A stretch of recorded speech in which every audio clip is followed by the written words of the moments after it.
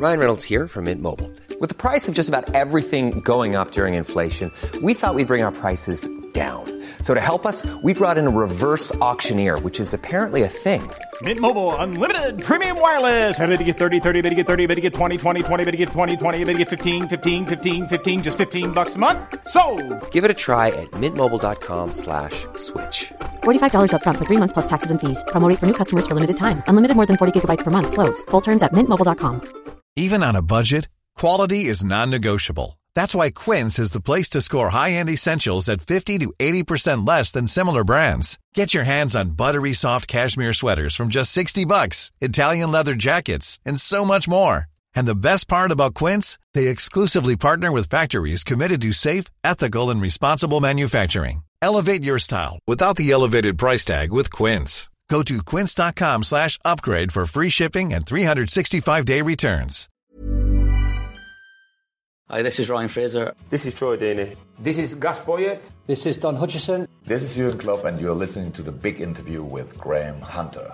Thank you, Jürgen. I travelled to all these interviews from Barcelona, and our socios, our beloved members, keep us on the road. This independent podcast would not happen without them. Please go to patreon.com/Graham Hunter right now to become a socio, to become one of our members, and get an extra big interview every month, plus loads of bonus content. So go to patreon.com/Graham Hunter, patreon.com/Graham Hunter, and we'll bring you joy.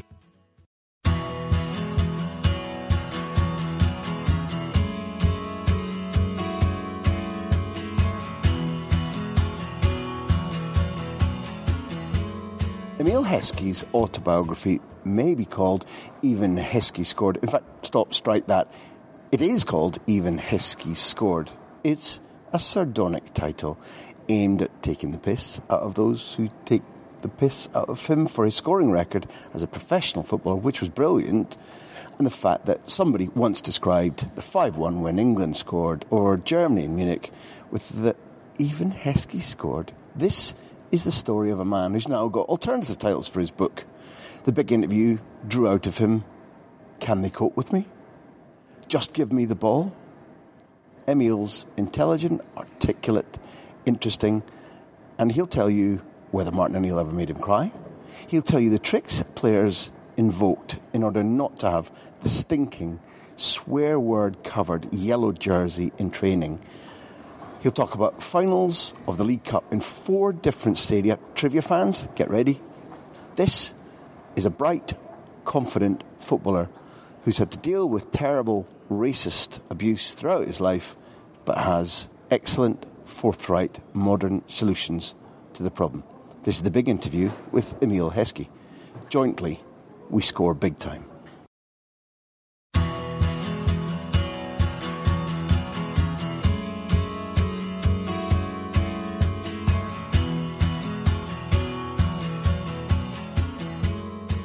The life I lead is very privileged. Hello, listeners. Out the window right now I can see rhododendrons, a beautiful rolling garden coming down to... Now, it's not Babylon, we're in its Alderley Edge. And by his own admission, we're with somebody who described himself as a strange person. No, he's not. That's not what he's famous for. We're with the brilliant, the very interesting Emile Heskey. And as I say to all my guests, thank you for being generous enough to take time in your schedule to come and talk to a weirdo like me on The Big Interview. Thank you very much.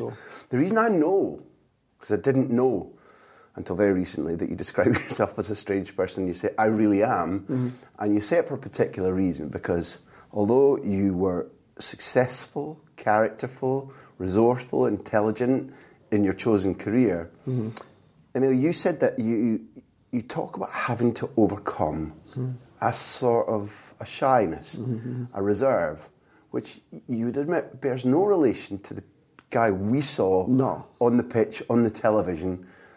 But for those who are about to hear about the brilliance of your sporting life, tell us a little bit about that side of you and why you start a chapter in your book saying, I'm a strange person, I really am. Not because when people come up to you in the street, they'll remember you for what they see you as on the television, on the thing. When people come up to me for the first time, especially when I was younger, it was like, who's this? I'm not used to people coming up to you and grabbing you unless they're your family or someone like that. So, and even then, it's only certain people. You've done a double take there, as if to say, "Whoa, what's going on?" Yeah, a sort of. Because I was just shy. I wasn't good. Unsure about how to cope with that kind of interaction. Yeah, but football pitch is kind of a release from that. So it was just go and express yourself. I'm good at that, so let me go and express myself. I was actually preferred sprinting, up and down the schoolyard, just sprinting. Picking on people to beat, right? I'll race you. I was good. No one would beat me. So that was that. And then took it on to football, where introduce a ball. Okay, I'm okay with that now. Let's go and try that. Really, really good. Got spotted. Rest is history. But going back to the other bit is, I wasn't necessarily comfortable being around people, apart from my family and friends. Very shy, underneath my mum all the time. So yeah, it was. And people might find that weird, but it's just different kids. I've got kids now, and one is just outgoing. You've got to keep an eye on her 24/7. She'll just walk off. We was recently in Italy, and she did it, and we're like looking, thinking where she is, and she just strolls back like nothing's happened. Happy and confident and relaxed. Yeah, nothing. I would never do that. Never. And as you describe it, you come from a very characterful family, and let's say, although it might be false, I think it's often expected that you were one of a few sons, but a son's like the dad, and your dad was confident, outgoing, couldn't quite understand it. But rather than a fearfulness, you also speak about you just having always been pretty happy in your own skin, pretty happy in your own character, in your own company. Yeah, I was. Which is a nice thing to be blessed with. Very, very happy. Again, people might find that strange. People might find it weird that you can just go and just sit there comfortably on your own and do something on your own, where other people need people around them to have a discussion. And it's a much worse curse not to be happy in your own head. Yeah. Because that's a really tough thing. Because as well, you're constantly relying on other people, where I didn't necessarily need that. Even with talent and athleticism, football world is weird. It's outright idiosyncratic, eccentric. As much as it's full of wonderful people, it's full of idiots too. If you've got this instinctive reserve or shyness, you call it, did that become a barrier in any way? Probably off the pitch, yeah, but not on it, because I knew how to just part everything, and that was the easy part. The football pitch, the football pitch was the easy part. The football pitch was no problem at all. That was probably a release from a lot of things. But the actual living a daily life and times as well was something that you're never taught. You never know. You're kind of thrown in the deep end. I was 16 doing interviews, 17 doing big interviews, 18 on national TV. Liking it or not liking it? Not particularly, because it was out of my depth. Got used to it. Because you learn as well along the way. It's like a job, isn't it? You learn on the job, and so you're learning how to deal with certain things. Now they have media training. Media training. So it was, you learn on the job, don't you? So it was tough at times, but again, I learned along the way. And if you're shyer, though, because it's not a chronic thing, but I am interested in the contrast that you've even said it more clearly, that the football side was easy, which for the rest of us we're pretty jealous of. But if you're in a dressing room at any stage in your life and this shyness dissipates, full of really strong or noisy, vibrant or provocative characters, and you're tending to be quiet, and everybody knows you do your talking on the pitch and everybody respects you because you've got ability, but in a dressing room to be a bit quiet, not like now, let's say, can also be a drawback, because it can draw the idiots to you, or you can... I was lucky because I had talent. Yeah. Because they left me alone, kind of sense. But I could see, I know where you're going with this, where you could be picked on for just being that quiet guy in the corner. Can be so, can't it? Yeah, but I was lucky because I had talent and I was producing. It was all right then. Yeah, Emile's there. That's fine. He'll sit around us, but he won't really interact and stuff like that. And we'll probably even touch on other things later, where things that happened abroad with Leicester and stuff like that. I wasn't even around. I was in my room when people are going crazy, doing all sorts of things, and then I hear about it later. I was around people, but I didn't really get involved in a lot of the... It's interesting that they afforded you that respect, because even the best people in sport, the ones who don't want to join in, they even without attracting bullying, it can be regarded as, if that person doesn't want to join in with our pranks or whatever, or our banter, or whatever it is, that makes them different, and maybe we feel a bit challenged by that. Or it's not always that people accept the individual. I was young as well. I was only 17, 18. So it was, and so we at Leicester, we had you have your first team change rooms and you have the youth team change rooms, youth and reserves, younger pros. I was sitting with these, but playing with these. So I was a character in this one, which I was around my own surroundings and around my own age group. Yeah. But then I was playing with these, and I would just sit in the corner and be quiet and maybe chime in every now and again, but nothing major. What the hell kind of good piece of luck was it that you were born in and around Leicester? Because you've lived through an era where Leicester's been the centre of English sporting excellence. Well, for rugby, I mean, at that stage they were the best club side in the world. In UK terms, they were practically unbeatable. They were ferocious, brilliant to watch, brilliantly supported. They were extraordinary. You were aware of them. Yeah. Well, you're living in Leicester. You can't not be aware of them. Yeah. They're the biggest. They were basically Man U at the time. Yeah, they were of rugby, and they made football aware that we were smaller than them. Oh yeah. Everything was rugby in Leicester.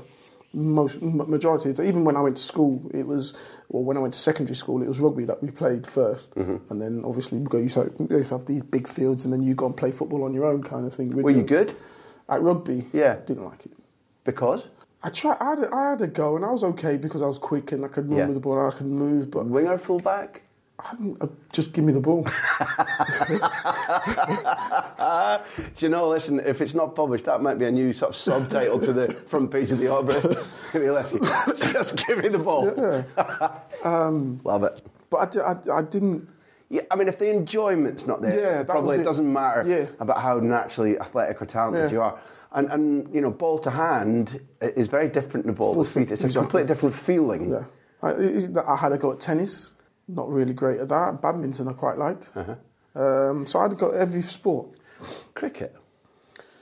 Your dad was a cricketer, and because coming from the Caribbean, that is the number one sport. So you have to sit there, you have to watch. You go for. If we're talking about Leicester and Martin Johnson here, if you go back to when I'm older than you, but you go back to that, you know, Fire in the Hole, that Robertson, Marshall, and you know, Whispering Death and Holding and Greenwich and Haynes. So, Andy Roberts, I've got a picture with Andy Roberts as a baby, and I'm on his knee. If anybody doesn't know, one of the world's great fast bowlers. Yeah. Back then, we had like there was a lot of Antiguans in Leicester, so there was a big community, and you play cricket every weekend down at a place called Crown Hills.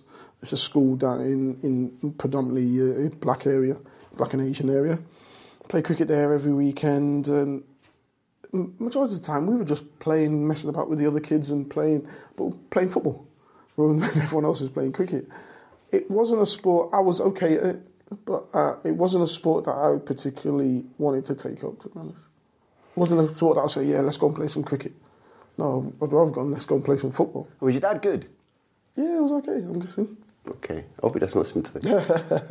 Tyrone, I heard you were brilliant, actually, and you got bored as well of that sport. It just interests me because you know, Leicester. I'm sure Leicestershire had Gower, and there was a stage when Leicestershire were also a good county side. Yeah. You know, the Midlands is okay. Edgbaston's not nice to, but the Midlands is a powerful place for cricket. I love my cricket. We happen to be in the middle of an Ashes series. It just now, like rugby, it never got its hooks into you as a sport at all. No, not at all.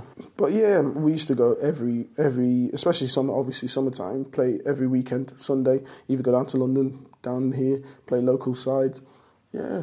You mentioned Antigua, but to what extent has your Caribbean ancestry, the music, the food, your visits there. As you look now as a fully formed adult, successful career behind you, what extent has that culture, those ideas, those people shaped your success, not just the guy you are now? What influence has it had on the choices and the successes? Everything. Well, I speak about it in the book as well. Everything we did was British Caribbean.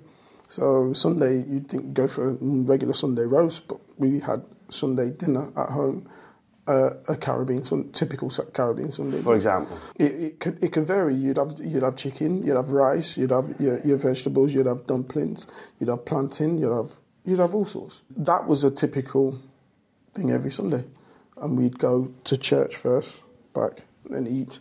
Then you might be able to go and play out. Everything around that was my upbringing. Everything was the Caribbean, typical Caribbean upbringing.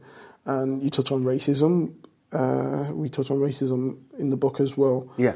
And you deal with it in a certain way. We knew that it was there. When it's a system, it's hard to fight it. But what can you do? You just get on with it. You know that you have to work harder in certain aspects, whether it be in your job, whether it be in your school, or whatever it is, you know that you have to work hard. On the streets sometimes too. Everywhere. Choices. Everything. Where to walk, when to walk.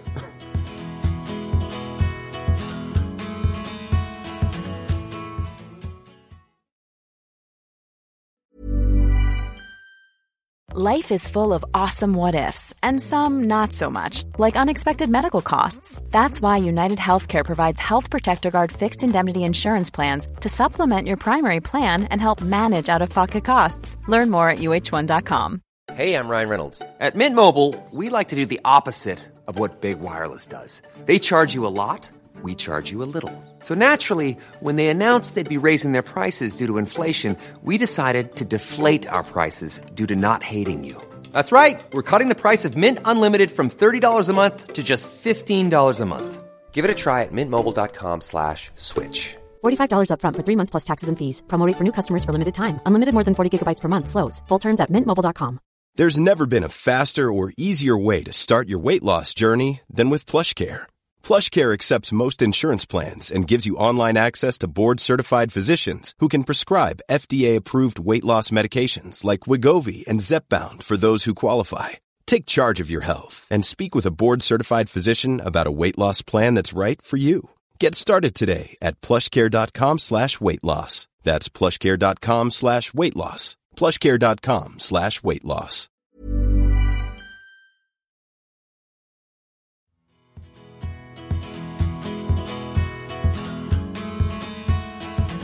It's brutal that we have to even speak about that. Did you speak about it then? Was it something that families had to share and talk about? You kind of instinctively know your family you're guided by them as well. So they didn't necessarily need to say. Some did. You'll always have classism. You'll always have sexism. Well, when I say always, but it will be there, and it'll be tiered, and people will try and implement that to better themselves. I'll give you an example. We was away recently in Italy. My daughter was just dancing there, and another girl, a white girl, came across, pretty much the same age, I'm guessing, and they just started dancing together, holding each other's hands. It was fine. There's no problem. Kids don't. Yeah, they don't have it. They don't think it's like. But again, you don't know what years later, after being in the system, what that child's going to be thinking when they get older. Because it's in a system that there's tears. Oh no, they're down there. We can't talk to them. We can't socialise with them. And you don't know until you actually sat down and spoke to them. The things you might have in common. You might gain another friend. You don't know, but you because you've got tears and then you've got classism and then you've got racism. It's all. No one actually gets to know anyone until you encourage those who are letting it happen. They aren't active participants in some form of racism, but they're allowing it to go. Unless you say to them, we're going to give you an incentive by punishing you that you will eradicate it, then it'll just drift. Again, it's not new to say punish.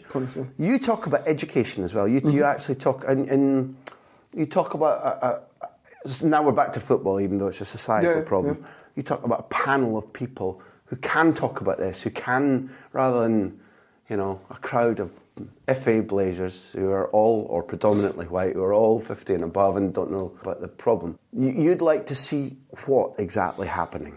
Well, even the panel, you've got to have people who understand it, who have suffered, who have suffered from it.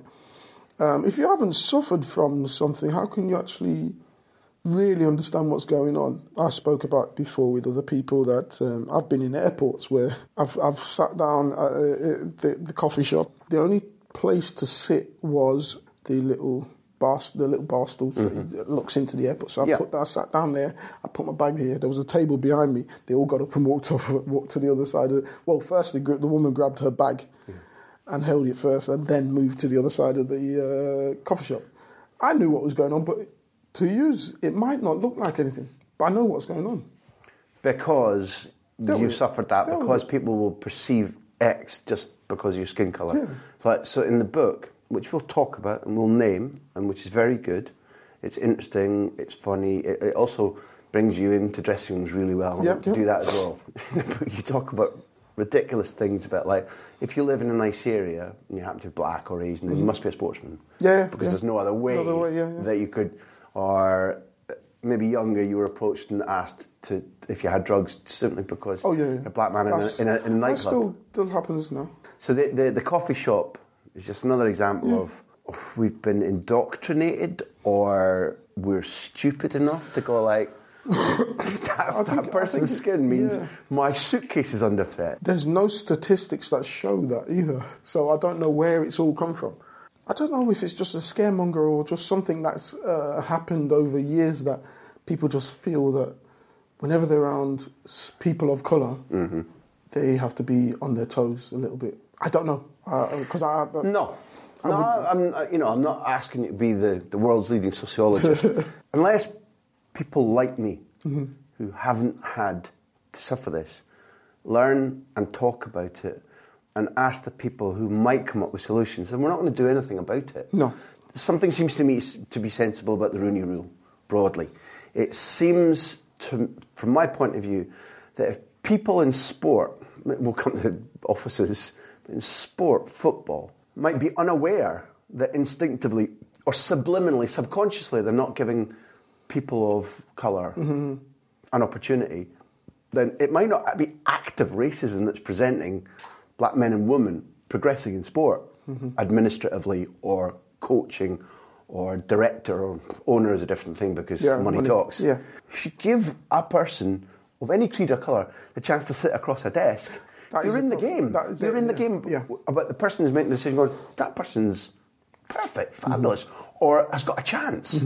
So the Rooney Rule is a step forward? I think it's definitely a step forward, because it's not saying you must. No. It's just saying be open to the opportunity, to the thought of having someone in there. There's players that have sent applications out for jobs and not had, one player said 15. I had one back. And I get it, you've got loads of people applying, but to have 15 and not have one back. Well, and it seems a common thing within the we'll say BAME applicants.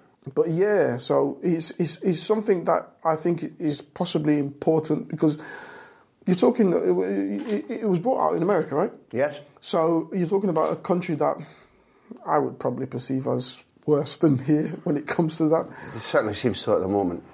But better when it comes to employment, when it comes to black employment, because they don't, as long as you can do the job, they don't care.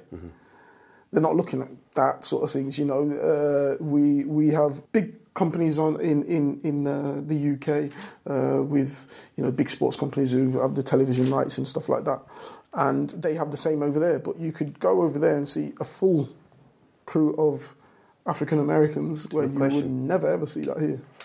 So explain for those who don't know the importance of 17-year-old Emile Heskey or Jaden or whoever it might be, a formative age going, there's a person like me on the television or on the radio or leading? Aspire. You aspire to... I grew up watching, the likes of John Barnes, Viv Anderson, a good friend. Ian Wright was a special one for me. Obviously, they don't do it now. We used to have jobs for YTS. Me and my best mate, Owen Johnson, his son plays for Leicester now. We were on something else. I can't even remember what we were on. But Newcastle were playing... Andy Cole was at Newcastle. Newcastle were playing against Leicester. He scored as well. He scored that day, and we were doing... I can't remember. We might have been in the home dressing room. We kicked the people out of the away dressing room. Told them they got to swap with us just so we can go and see Andy Cole. Brilliant. Yeah, we sat down with him, sweeping up, but looking at him and that. Them sort of things that we're aspiring to be. And the thing is as well, when you look at television, it's only, for us, it was only sports that you could look at and say, yeah, athletics. The only sport you could see 100 metres, a final with 8 black people running. So you're saying, okay, I want to do that. Look at that, look at him, I aspire to be him. Arsenal in the 90s, right? When you had Paul Davis, 6 or 7 black players playing for them, you're like, wow, look at them. So who's the first black footballer you remember watching? Viv? No, it would have probably been John Barnes. As well, you didn't have much football on television either, so you got to remember that. But you're going off little snippets you see everywhere and hearing the name. And my uncle was a big Liverpool fan, so you hear the name John Barnes and stuff like that. So, yeah. They're the ones you aspire to be. Yeah, you're pretending to run around. I'm right-footed, but pretending to run around like I'm left-footed because of John Barnes. But it helped anyway because you can get to use your left foot a little bit more. But little things like that. But now there's no real one that you can say. And there was no one back then you could say I aspire to be. Trevor McDonald was the only one really, only doing certain things. To my memory, yeah. I suppose it makes what Garth Crooks, yeah. It makes what Garth achieved stand out a little bit. Huge. And he's the only one. And again, you look at that, is that just ticking box? Oh, we've done that one now. So you talked about the area you grew up in, and one of the things that I'd like to believe unites us is that I'm mad passionate about the club I support, Aberdeen. I trundle on about them all the time in this series. Apart from Leicester being a place where you won trophies and won fame and presumably had an enjoyable career, I feel that you're left with a love for the club. I mean, not this instant, but broadly, you're a footballer who supports the club, or have I got that wrong? I was a Liverpool supporter, but when you go from the age of 9 all the way up till 22, it's a club that is in your heart. They gave me the opportunity, like I say before, even when I did what I did with the donation. This is when the club was genuinely in jeopardy, right? Yeah. Not everybody will know this. Administration. So Gary Lineker was heading the consortium. So I just felt that it was right for me to get involved as well because I'm from there. That's me. Everyone asks, "Oh yeah, I'm from Liverpool."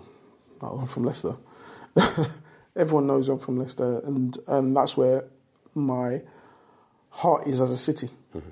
So to have the club that helped me get to where I was, is going the way that it was going. It just didn't feel right. It didn't sit right. So it was a case of what could I do? How can I help? And that was the way to get involved with that consortium, and it was something that I would do again and again. I really respect that because in life, just in general, if you see something that you want or you don't like, you act.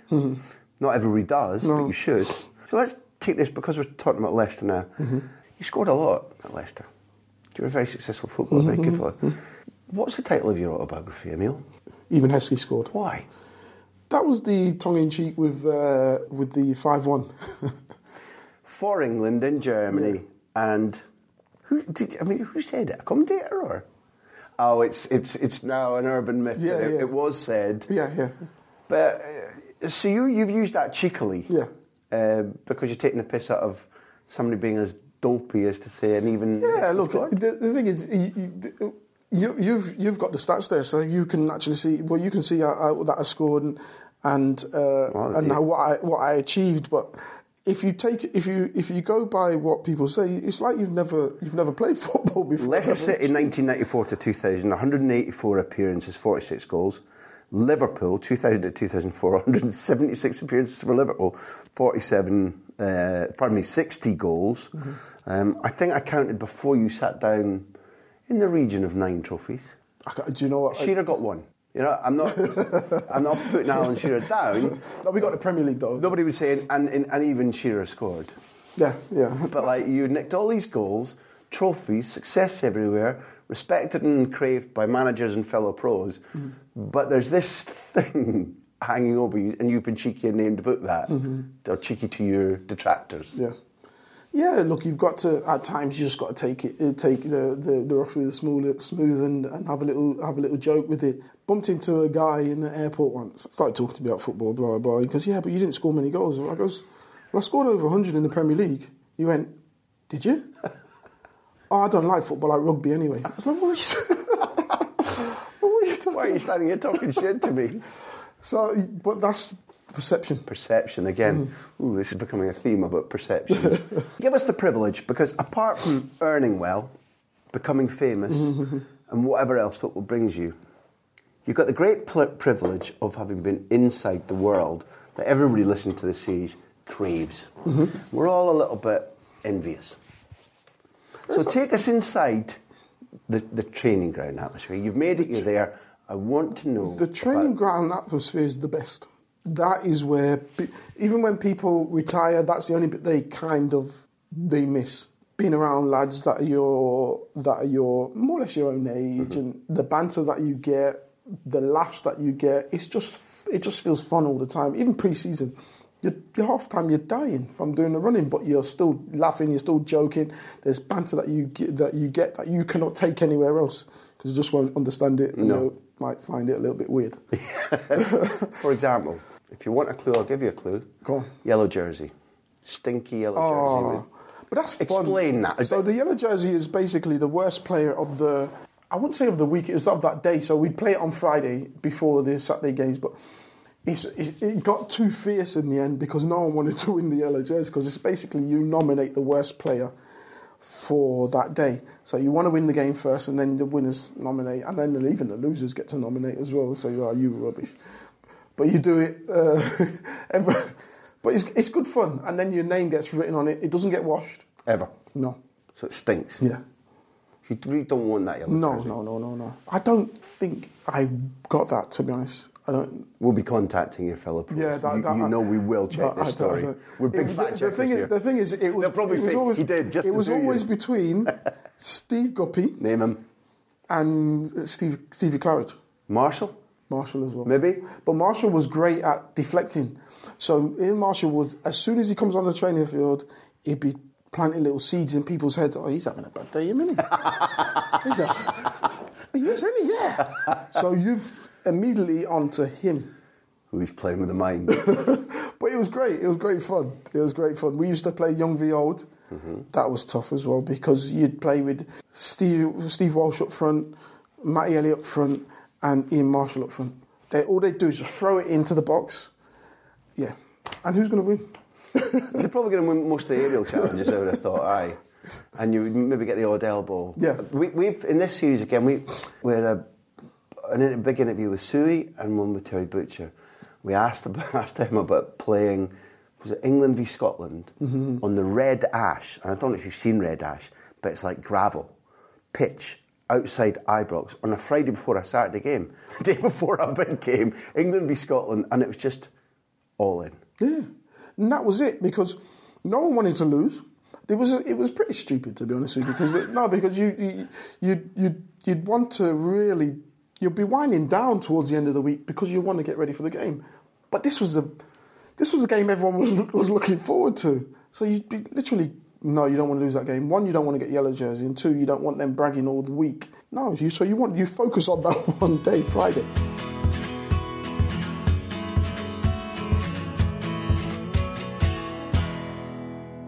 Thank you for listening to The Big Interview. It's produced by me, which sounds egotistical, but it's also true, Graham Hunter, and Backpage. Our music is by Beer Jacket, who else? Editing by Charlie McGarry. Thank you to our hosts at Acast and our loyal sponsors at Bet365. We're also supported by our socios. Find out how to become a socio, how to support us at patreon.com/Graham Hunter. Here endeth the lesson.